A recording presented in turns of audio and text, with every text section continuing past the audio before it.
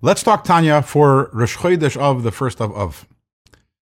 In the last 2 days, we're talking about our ability to be able to experience two conflicting emotions at the same time. The brokenness and bitterness, which is a result from our intense awareness of our past failures and sins. And on the other side, a great joy that comes from the knowledge that our relationship with God has been restored because we've done teshuvah and we've reunited with God. On this topic, the Alter Rebbe cites a verse, chapter 51 of Tehillim. It's a chapter which we say as part of the bedtime Shema every single night. It's the chapter wherein David expresses his teshuvah for his failures. And one of the verses, David HaMelech says, "V'chatasi negdi samid," which essentially means he's saying, God, I want you to know that the sin that I have done will always be opposite me.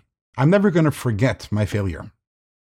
And the question becomes, if a person walks around life and their sins, their mistakes, their past mistakes are always right in front of them, how can such a person experience joy?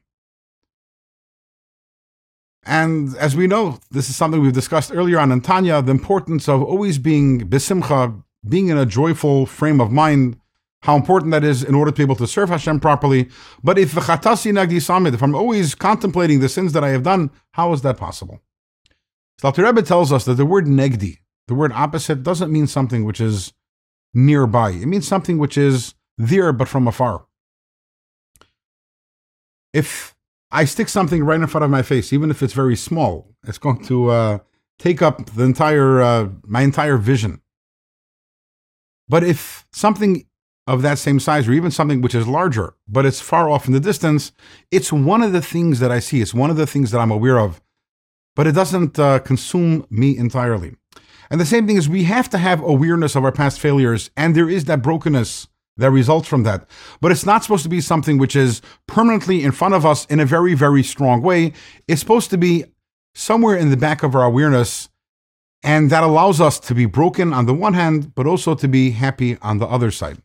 In fact, Alter Rebbe says, if I'm able to manage that awareness of my past failures, but it's not something which is overwhelming my awareness at any given moment, not only is that not an impediment to being happy, it helps me in serving God with joy. And how is that? In life, we all experience difficulties. Whether it's difficulties we experience by the hand of God, so to say, acts of God, whether it's humiliations or other sorts of slights that we have from other human beings, and we tend to get angry and hold grudges.